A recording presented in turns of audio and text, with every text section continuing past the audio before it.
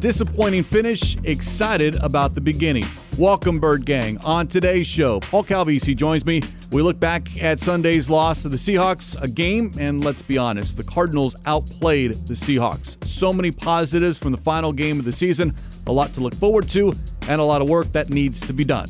It's Cardinals Cover 2, episode 719, and it starts now. Welcome to Cardinals Cover 2. Buda Baker, what heart, what grit. This guy's unbelievable. Cardinals Cover 2 is presented by Hyundai, proud partner of the Arizona Cardinals, and by Arizona Cardinals Podcasts. Visit azcardinals.com/podcasts. He's at the 10, at the 5, he's in again. Some more Murray magic. Wow! Here's Craig Grialou. So I've got to be honest, Paul, I have some conflicted emotions here on this Monday morning. The season is done. Players are cleaning out their locker, yet I cannot get over the fact that, it was a loss to the Seahawks, and 4 wins versus 5 wins. Is it really that big of a deal? Darn it, I wanted that win on Sunday. Well, you wanted the win because it was Seattle in town. True. And the 12s in the stands and the whole thing. Can you imagine if Green Bay had lost and that Prater miss at the very end had not only secured a Seattle Seahawks win, but had propelled them into the postseason? The hashtag, it can always get worse. That's how it would. In fact, if that would have happened, I would not be here right now. I would have taken a mental health day. If stinking Seattle would have clinched a playoff spot based on 2 missed field goals in the fourth quarter at the very end at State Farm Stadium. Pete Carroll would have been insufferable post-game. Now, I'll say this, as we look back at Sunday's 21-20 loss to the Seahawks, as the Cardinals finished 4-13 for the second straight year, Pete Carroll did tell the media post-game he knew the Bears had lost to the Packers, which eliminated the Seahawks from the playoffs midway through the fourth quarter, before deciding to go for the 2 and the win. So the goal was to come in with a victory and sending those Seahawks with a win. So interesting, because at halftime he told Laura Oakman, the Fox sideline reporter, there shall be no scoreboard watching on this sideline. Yet the head coach himself was well aware of the final from Lambeau. Interesting. Also interesting that when I walked into the postgame locker room, where I am doing some of the interviews is adjacent to the main locker room. It's connected but adjacent. And then after I was done with that, I walked into an auxiliary locker room, okay, which is in between the Cardinals and the visitors' official locker room. And I'm like, what is that cigar smoke? What is going on? And sure enough, the Seahawks lit up cigars in the victory visiting locker room, despite the fact they had been eliminated from the playoffs. Now, there was some consternation and controversy about this afterwards, and apparently Julian Love is a new father, and he had some, it's a boy cigars or whatever, and he passed them out. But, they're flexing and taking photos with cigars after they've been eliminated from the playoffs for the second time in 3 years. So not a great look by the Seattle Seahawks. No, an awful look, to be honest, and not something that probably should have been posted on social media mere minutes after that game on Sunday. But it was open to the media at that point. They did it in an open locker room. Now, they took exception with one beat writer who tweeted it out as no playoffs and they're still lighting up victory cigars. And then they railed against that, saying, no, it's because we have a new father in the locker room. Even so, some of the veterans in the locker room were quoted by some of the beat writers saying, some of these younger guys maybe don't quite get it yet. Time and place. There is a time and there is a place for certain things, and that was not the time nor the place on Sunday at State Farm Stadium. But my conflicted emotions, again, that loss to the Seahawks. You wanted to finish with back-to-back wins. You wanted Kyler Murray to go into the offseason 4-4 as the Cardinals starting quarterback. Yet at the same time, and I think I'll feel better as we get closer and closer to April, but that miss did lock up and secure the 4th overall pick. And you look at the teams selecting ahead of the Cardinals, the Bears, the Commanders, the Patriots. Those are all, depending on what the Bears decide to do with Justin Fields, those 3 teams need quarterbacks. And if quarterbacks go 1, 2, and 3, Cardinals are sitting there with the 4th overall pick, taking the best player available, maybe a wide receiver, or, again, if there's another quarterback-needy team, moving up to that 4th spot. So that's where I'm conflicted, because if you had won that game, then the Chargers are picking 4th, and the Cardinals are picking 5th.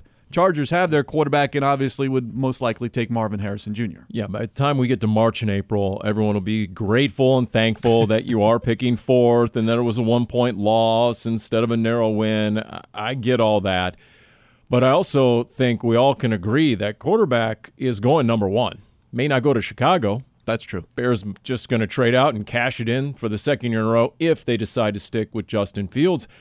Heck, how do we know that quarterbacks aren't going 1 through 4? If it isn't Caleb Williams, Drake May, Jaden Daniels, Michael Penix, if he balls out in the national championship game, even a Bo Nix, there's always that guy who rises in the offseason workouts, Anthony Richardson, Zach Wilson, those kind of guys who just, kill it at a pro day or a combine workout, and all of a sudden quarterback-needy teams, they reach.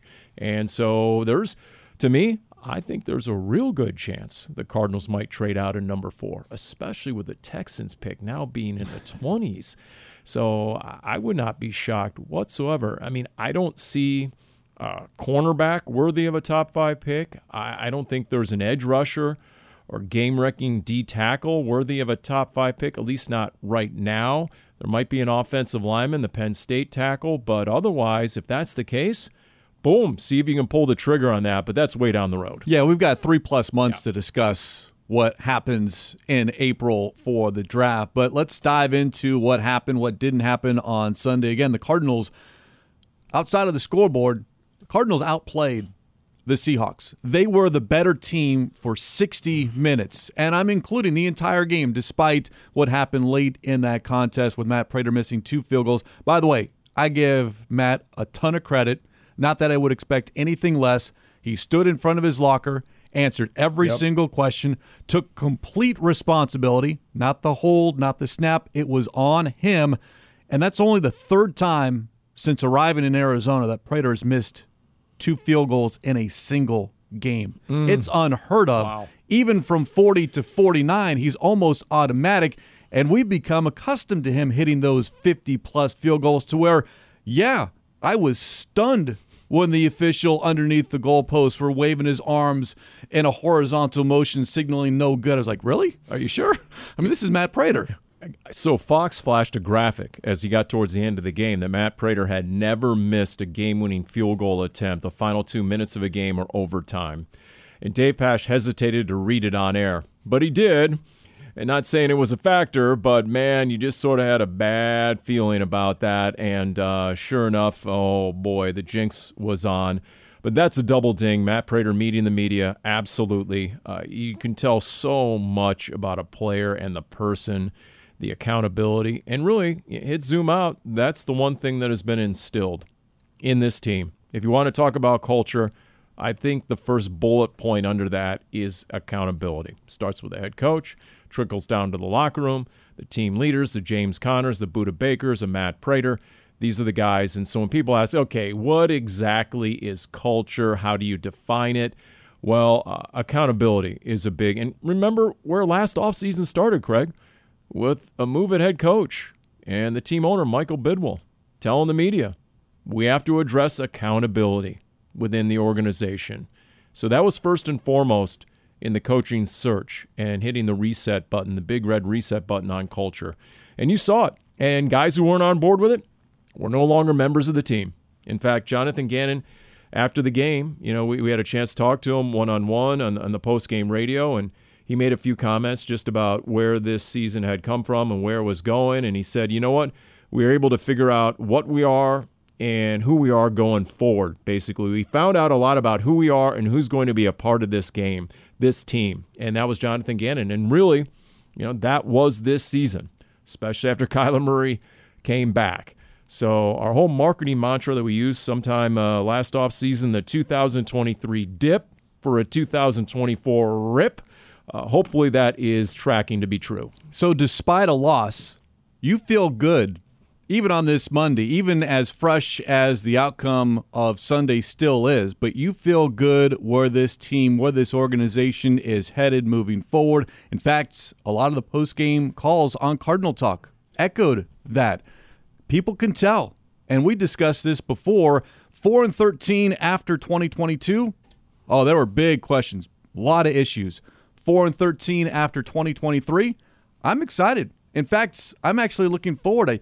You sometimes don't want to wait until August for training camp in September and the regular season. Yeah, everyone needs a break and all that, but there is a lot, and depending on what happens in free agency and in the draft, you build around Kyler Murray because you know he's your franchise quarterback. There's a lot of building blocks on both sides of the ball.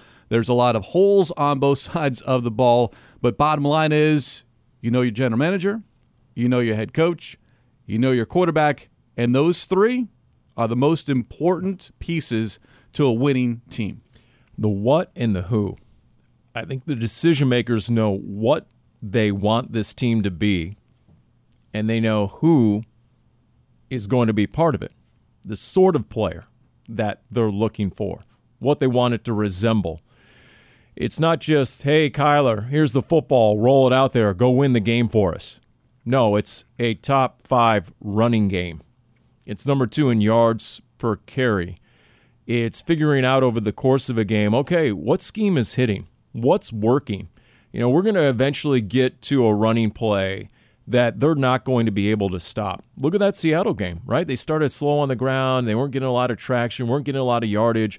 But by the time the game was done, James Conner had 150 yards rushing. They had over 200 yards rushing as a team for the third time in 4 games. And talking to a few guys in the locker room, that 29-yard touchdown run by James Conner was a play they ran 6 or 7 times in the game. Wow. So they eventually, and this has been a trend, they eventually get to a play that's going to hit, that the defense can't stop, and they're going to repeat it. To me, that's football IQ. And the staff excels in that. Now, it took a while maybe to get some of the coordinators the experience they needed, but the play calling by Drew Betzing, especially down the stretch, the players raved about that internally. I think they figured out, okay, what is our identity? And this is who we want to be. And so you're just going to see a draft and off-season trying to accentuate that. Don't forget what Gannon had said previously this season, telling Drew Petzing, don't be afraid to run the same play more than once. Run it until it's stopped. And to your point, Paul, if that was the 6th time that they ran the same play and Conner got 26 yards to get to 1,000 for the season, it's working. Why go away from it? Right. And now you've figured it out, so you keep doing it.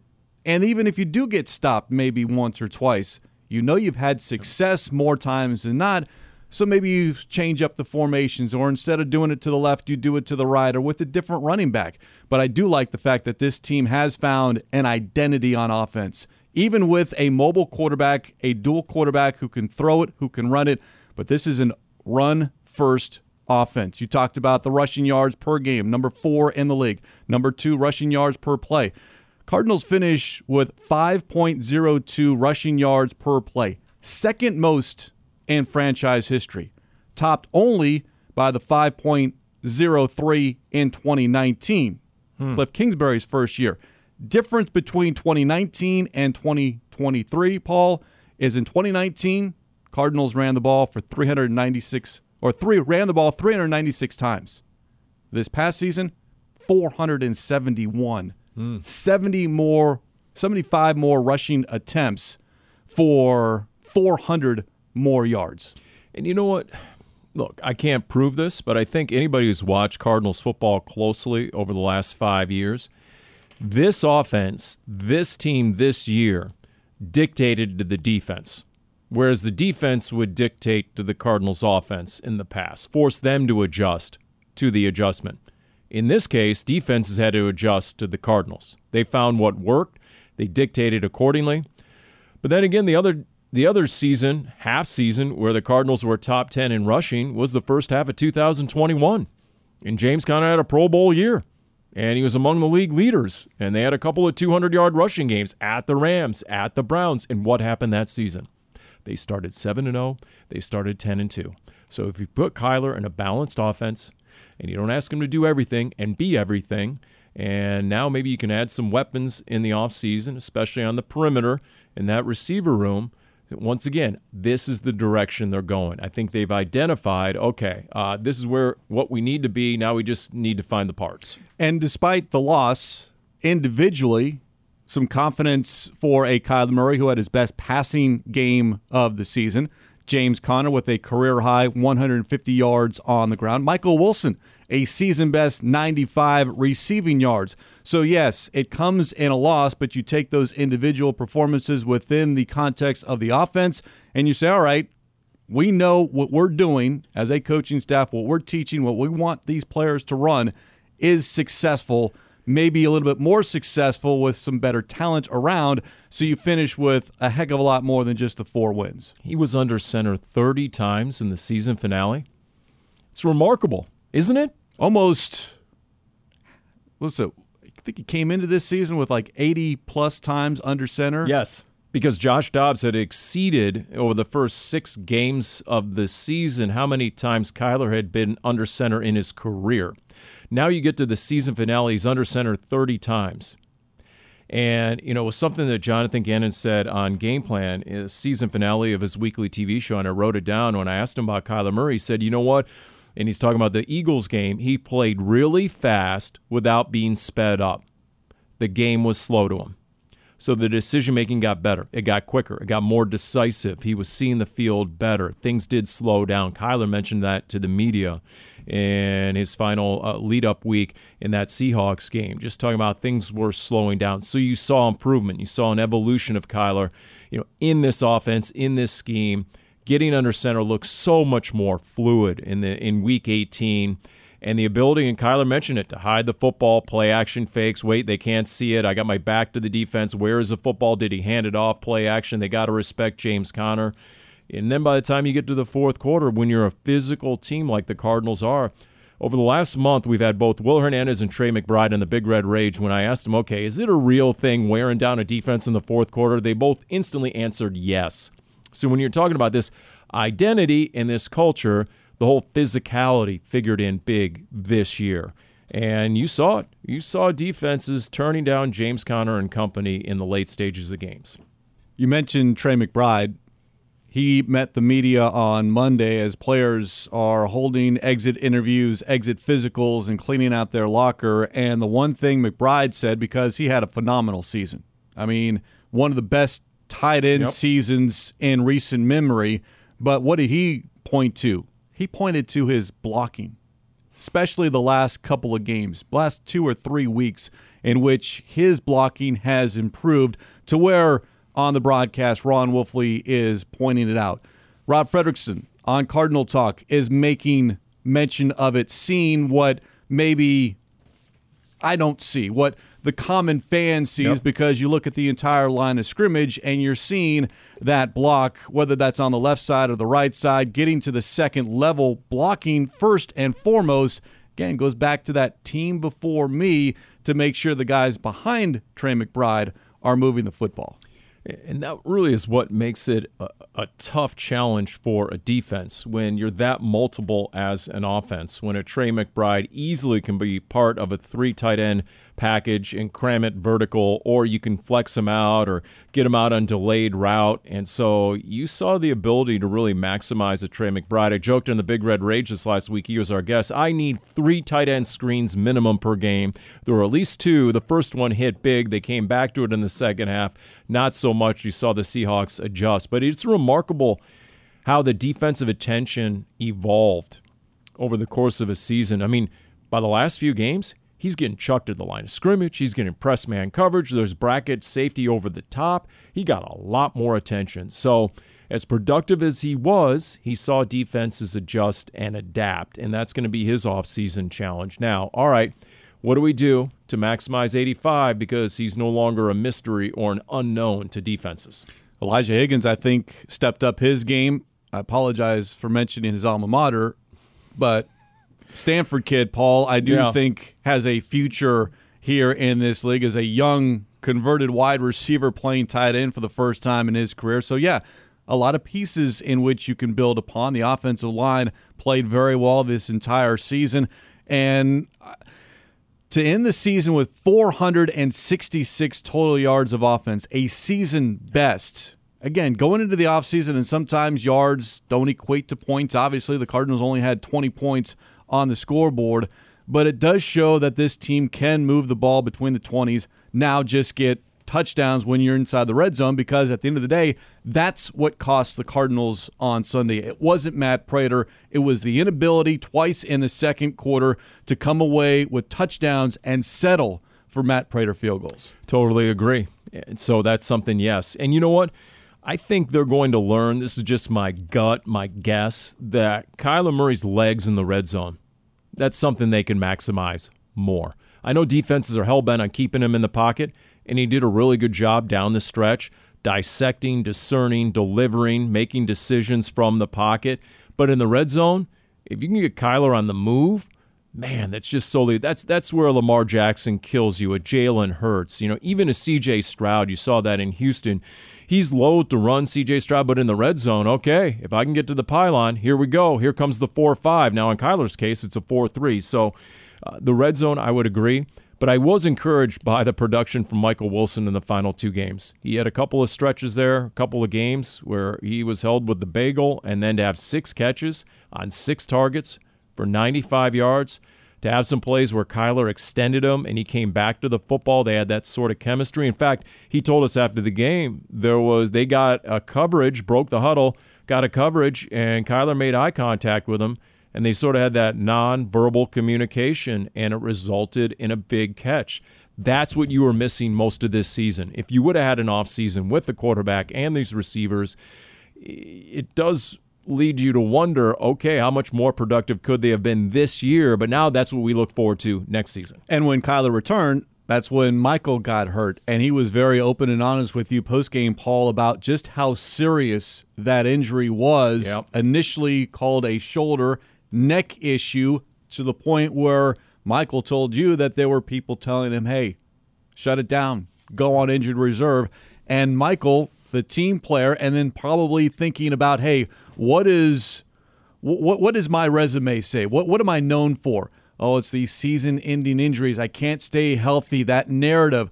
Oh, I'm going to battle through this. And to your point, Paul, he finished the season about as healthy as one can be after 17 games, but then finished with a productive final couple of weeks.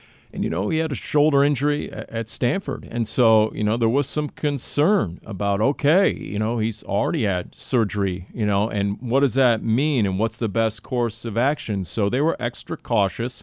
And, yes, he was intent on trying to eliminate that narrative about his availability. So, but you saw his ability out there to make those plays, and how big a deal it is to have a 6'2" target. I mean, when you're on the sideline, and a lot of those plays came to the Cardinals sideline, and you just see a ball come out of nowhere. I mean, you know, the pocket is collapsing around Kyler, and the ball just comes out. And so to have a guy who's 6'2", who can reel in some of those, because, you know, you have to get it over 6'6" defensive linemen. It's not always that easy to get it on a line to the second level. Doesn't matter how tall you are as a quarterback. You still have to get it over those defensive linemen. So to have that guy, especially at the sideline on the edge. So, man, if you can have some additions to that receiver room, obviously everyone looks forward to that. By the way, speaking of the receiver room, Matt Prater, Blake Gillikin lining up as wide receivers on that fake field goal. And that to me, by the way, I went back and looked. According to ProFootballReference.com, first career offensive snaps for Matt Prater, who's been in this league for a long, long time, and Blake Gillikin. That's on funny. The field for that Kyler Murray touchdown. Pete Carroll, by the way, tried to call timeout, but in his words, quote, I was too far away. They couldn't hear me. And then he complimented the play and the play execution by Kyler Murray. But that was something that caught the Seahawks off guard. It always makes me think, you know, how many fakes does Jeff Rodgers have at his disposal? He told the media earlier this year, hundreds.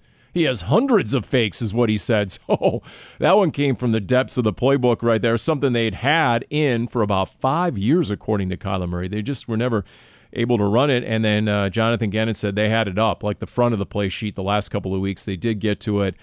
And what's remarkable, we learned after the game, Trey McBride said he wasn't the primary target. It was Greg Dortch, but Dortch fell down. And so Kyler had to find a secondary target. And that really wasn't an automatic throw from the sideline. He did have to arc it and get it over the defender, even though Trey McBride was behind the defender. But you didn't have an infinite amount of space because he was dealing with the end line of the end zone. So he had to put that on the money, Kyler Murray. Cardinals lose the regular season finale to the Seahawks 21-20. A lot to be encouraged about offensively. Defensively, individuals have stood out, but collectively as a unit, I'll go back to the lack of a pass rush. And now 6 straight games. Over these 6 games, 1 sack. And I think it was really telling. And listening to the broadcast, Ron Wolfley, that final Seahawks drive, Geno Smith standing in the pocket, 4 plays, 67 yards, that 34-yard touchdown to Tyler Lockett. But there were a couple of smaller catch and runs by Zach Charbonnet. If you're able to get pressure on Geno Smith, make it a little bit more difficult on that opposing quarterback, who knows what happens. But the inability to find a consistent pass rush late in the season, I think, is glaring and definitely needs to be addressed. Yeah, and I said on the pregame show, I was sitting there with Rob Fredrickson and Roy Jetstream Green, and for all the talk about receivers, I said, look, Roy, all apologies. This game's about quarterback and getting to the quarterback. And it's amazing how much better your secondary looks when you can get to the quarterback, when you can at least affect the quarterback. They only had 2 quarterback hits against Geno Smith in that game, so there obviously wasn't enough pressure. So now the question is, all right, what can you do? Look what Montez Sweat did for the Chicago Bears and the trickle-down effect of when you get that guy off the edge. And it doesn't necessarily have to be off the edge. I keep mentioning that, and then a Kyle Van Bosch or Rob Fredrickson corrects me and says, why does it have to be an edge guy? Why can't it be a D tackle? Absolutely. If you want to go out and get an Aaron Donald or a Chris Jones, a Jeffrey Simmons, one of those game wreckers, a Dexter Lawrence from the inside, absolutely. That is definitely in dire need. Cardinals came into the game dead last in run defense. I know, just like we were talking about, hey, Cardinals going to be able to run against the Seahawks. Seahawks were talking about, first thing we're going to try and do is run against that Cardinals front 7, and they did have some success, no doubt about it. Kenneth Walker is legit.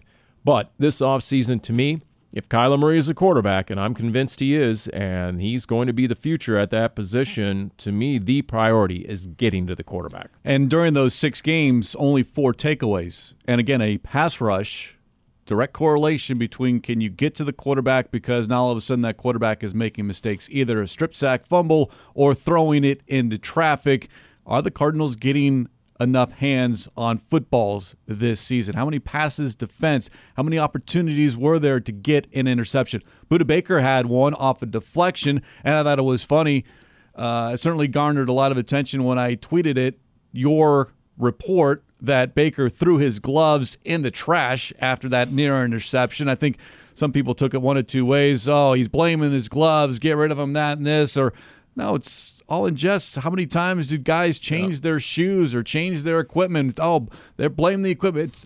It's an internal thing that, okay, let me change something up because I should have had that ball. Yeah, he came to the sideline. He was frustrated. He sat down. He's talking. A couple of guys came over, said, hey, it's all right, and then he got up, and he just sort of nonchalantly took one off, threw it in the garbage. Took the other off, threw it in the garbage. And then sat back down again, and it was amazing watching the Cardinals just moments ago clean out their locker room. There was an offensive lineman who literally took out like 24 pairs of gloves. And he said, what am I supposed to do with these? He just threw them out. So, you got to remember, players consider those gloves, which are provided, it's basically disposable. And so if one is cursed, in their opinion, they don't hesitate to change to the next pair. In fact, DeAndre Hopkins did that more than once. He'd come over, and if he had a drop or he couldn't reel one in, he'd come over, take off the gloves, throw it. Now, his gloves were slit at the base of the palm because his hands were so freaking big he couldn't actually get them. So he would wear the largest glove and have to actually cut into it just to provide more room to get it over his big mitt. Yeah, Cardinals need some big mitts on some footballs defensively because you get that defense up to speed, add some talent for Nick Rawlis, because what I think we've seen from this coaching staff is, and a credit to the players as well, who got opportunities because of injuries and made the most of those opportunities, they were coached up. They were put in position to make plays just didn't have the talent to overcome some of the offenses that they were up against this season. For example, you used a 17th different starting lineup on defense in 17 games. You look out there and you see the defensive line. I mean, it resembled what you would field in August in a preseason game. And so, but at the same time, and then you're on your third middle linebacker. Okay, but Kaiser White, I think we found out, is a keeper. And considering it was a bicep injury, that's obviously imminently, recoverable from that. And you come back in the offseason, and he's going into the second of a 2-year deal. So, okay, boom. You don't have to worry about middle linebacker, in my opinion. That's set. I mean, he not only was great about calling the defense, but he played with an edge. He was able to cover backs and tight ends when needed, and I thought you saw that was a liability when the two backups came in without Kaiser White, who was able to run, a former safety in college. He was able to run with backs and tight ends, unlike the backups. And so, boom, you look forward to getting him in there and coordinating that defense. And I just think it took a lot off the plate of a Budda Baker, who had to be everywhere at times for this defense. Yeah, the defense needs an infusion of talent on all three levels, and you can make a case whether that's D-line, linebacker, or cornerback in that secondary. But again, going back to how we began this, the conflicted emotions that I have after a loss, yet you hear Jonathan Gannon post-game telling reporters, I've never been more enthused going into an offseason. Kyler Murray post-game, I'm very confident in what we've got going. James Conner, I have hope. There is a lot to look forward to with this Cardinals team. And now, of course, the expectations are going to go through the roof because year one was the building year. Now, what do you do in year two? Because the offseason officially begins on Monday, but it has been going on for a while now for that front office. But this is where you figure out what pieces did not fit and what pieces need to be added. And now you came into the situation last year as a new GM and new head coach without any real knowledge. There's what you know on film, what you can see, okay, the All-22, there's what you hear anecdotally, but how is that player going to adjust to your demands and what you're trying to instill? So as Jonathan Gannon said afterwards, okay, we figured out what we want to be and who's going to be part of this. And now you've identified those need areas. And I think Monty Ossenfort demonstrated a real acumen last offseason, going out and maximizing the picks they did have. That rookie class got more snaps than any other rookie class in the NFL. How is that going to pay off next year when you get some of those guys into the rotation for real? Whether it's a Garrett Williams, a Michael Wilson, a Dante Stills, think of all those guys. Starling Thomas, who got all those snaps as an undrafted rookie. So, yeah, that's all part of the equation. It'll be really interesting to see how they identify their needs and what areas they prioritize when it comes to bolstering both numbers and quality of player. Who sticks around and who maybe is the surprise that isn't sticking around. And you go back, we saw that initially. Isaiah Simmons, Josh Jones, Marco Wilson, Kevin Strong on Friday. There's got to be something there because that just seemed to kind of come out of the blue. But Amai J. Sanders, a Kayvon Wallace. I mean, guys during the course of a season. Now, look, I think some of it, this is just my opinion. Nobody told me this. I just think some of it was strategic. If a guy wasn't working out, instead of waiting to the end of the season, let's make it happen right now. Let's send a little message to the locker room.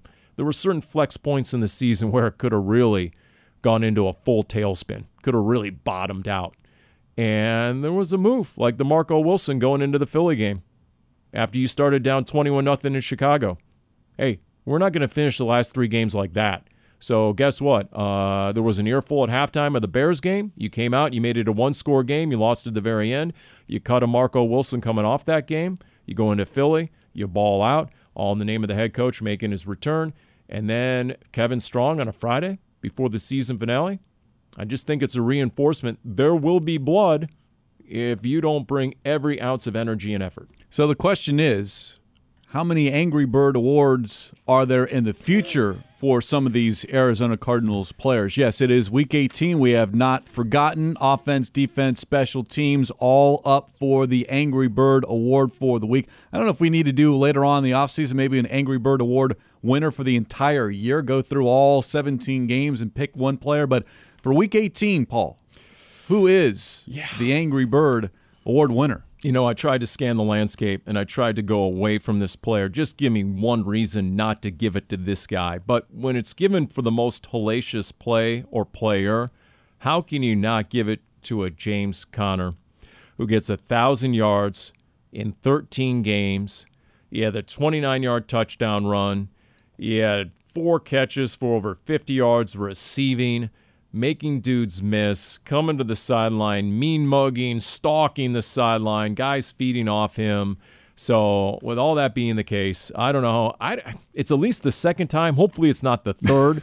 But the Angry Bird Award does go to one James Conner. 31 total touches, 204 yards from scrimmage, his second best total of his career. And I know there is, and we can talk about this in the offseason, but that running back when you hit a certain age and certain years in the league.